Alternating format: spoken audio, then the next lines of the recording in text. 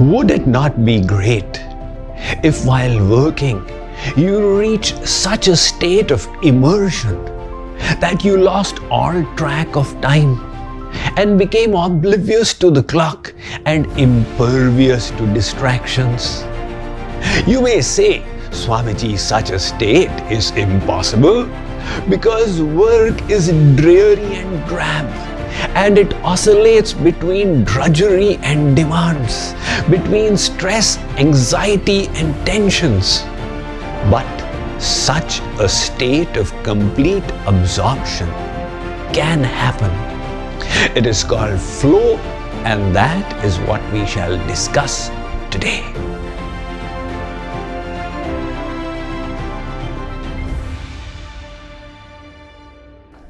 The Czechoslovakian psychologist Mihai Csikszentmihalyi conducted experiments to determine people's happiness while working. He would give them beepers that would go off many times in a day, and their task was to determine how happy they were when the gadget beeped and note it from a scale of 1 to 10. The results were interesting.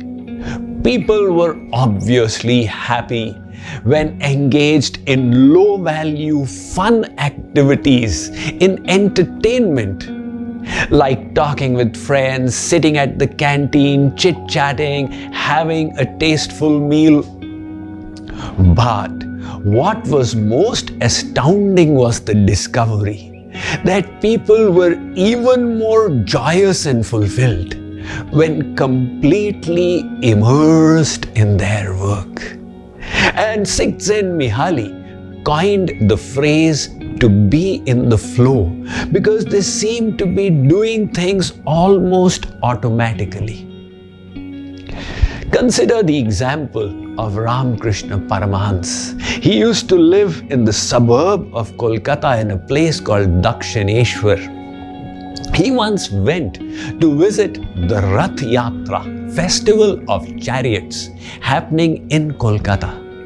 He reached late and asked a shopkeeper, "Sir, has the Rath of Lord Jagannath passed by?" The shopkeeper was an artist and was immersed in his work of creation. He said, "No, not at all." The neighboring shopkeeper scolded him. "Why are you telling lies to such a big Mahatma? 2 hours ago, hundreds of people went by. Did you not see?" The artist said, "I did not see them." He said, "All right, you were busy painting, but you must have heard them with your ears. They were playing the dhol, jhanj and manjira." The artist said, "I did not even hear them." Ramakrishna Paramahans was astonished. He sat down there in dhyan and came to know the shopkeeper was telling the truth. He came out of his meditation and fell at the shopkeeper's feet. He said, "People call me a Mahatma, but your immersion in work is beyond compare." Now look at that shopkeeper's state. He was so absorbed in his work of creating art that he possibly saw the chariot going by, and he definitely heard all the tumultuous sound, but it did not register on his head. So this kind of absorption happens when the conscious mind and the subconscious are in alignment. And in that zone, most of the work is getting done by the subconscious mind, while the conscious mind, free from distractions, is completely absorbed in looking out for threats and opportunities.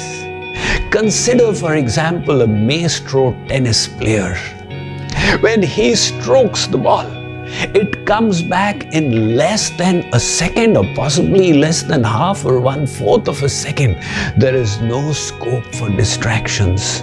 Such master players become impervious to all the hooting and cheering of the audience as well, as they are completely absorbed. While working, you can get into this zone. To reach a state of flow requires certain prerequisites. The first is you must feel deeply that the work you are doing is meaningful. The second, it must be challenging and require your complete attention. The third, there must be freedom from distractions, so that the conscious mind remains absorbed. And the fourth, there must be constant feedbacks.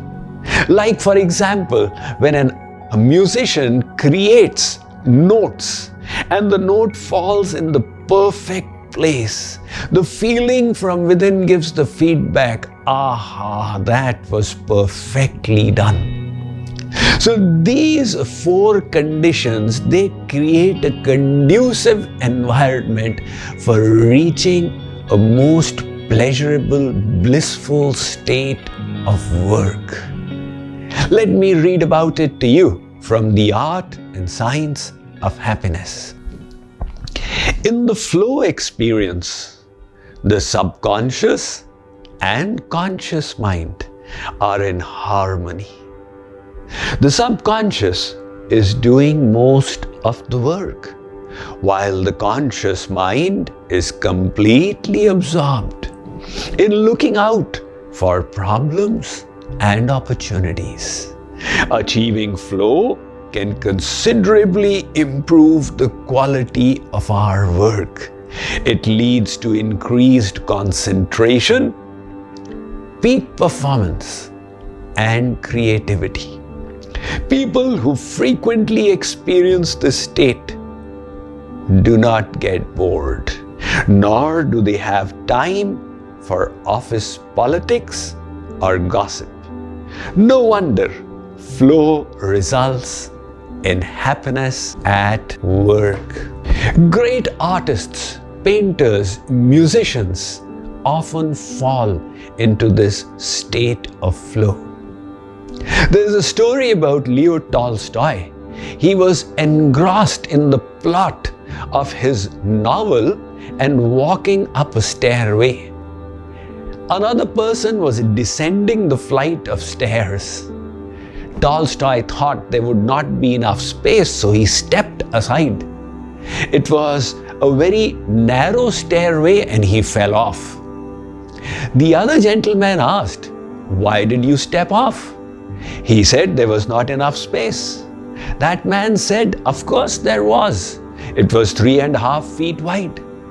And that was when Tolstoy realized that in his mind he had been imagining the heroine of his story to be walking alongside.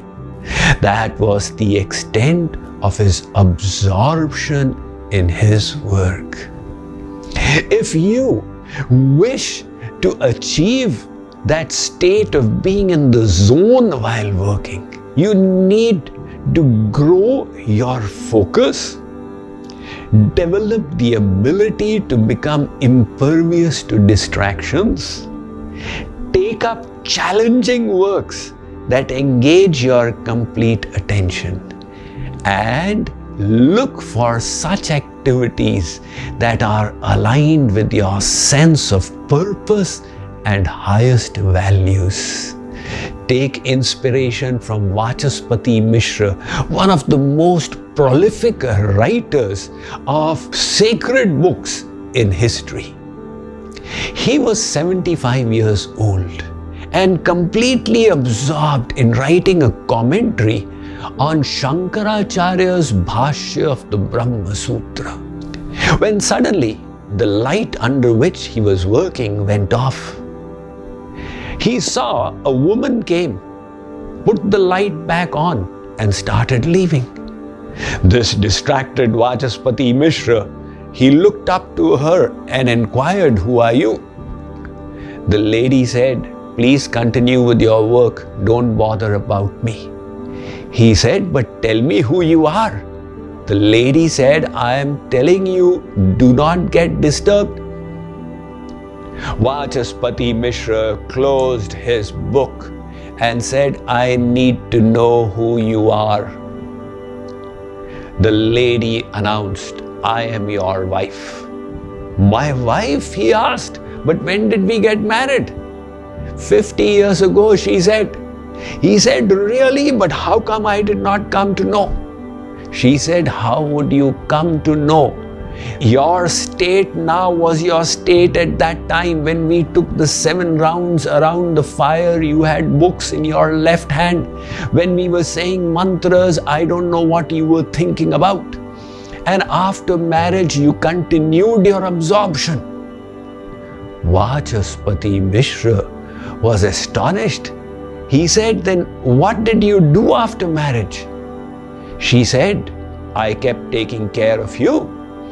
I would put the food on the table and you would eat it without realizing my presence. So how did we get money for subsistence?" She said, "I used to do odd jobs for the neighbors." "Really? But you didn't feel you were missing out in life?" She said, "I thought I was blessed to have the opportunity to serve such a holy personality, while other ladies were merely raising children like cats and dogs." Vachaspati Mishra was so impressed. He said, My, I have written this bhashya, but you have made it practical in your life." He named that bhashya as Bhamati Bhashya after his wife Bhamati. And today he is famous more by the Bhamati Bhashyakar name than his own name as Vachaspati Mishra. That is the state of flow. So let us seek to get into that state when we work, for therein lies the key to finding unbounded joy in our work. Daily Sadhana is a unique coaching platform envisioned by Swami Mukundanand for people of all backgrounds to make systematic spiritual progress at your own pace and in the comfort of your own home. In Daily Sadhana, Swami Mukundanand will be your personal spiritual coach and will help you learn and practice spirituality every day in a structured and engaging manner. If we could transform ourselves just 1% every day, after a few months, we would have changed ourselves 100%. Daily Sadhana offers beautifully designed online courses where the timeless Vedic philosophy is systematically organized into daily lessons. Each daily lesson contains an exclusive video lecture, review slides to revise the key takeaways, special meditation sessions, and quizzes and exercises. Visit mydailysadhana.org to learn more and start your spiritual practice today.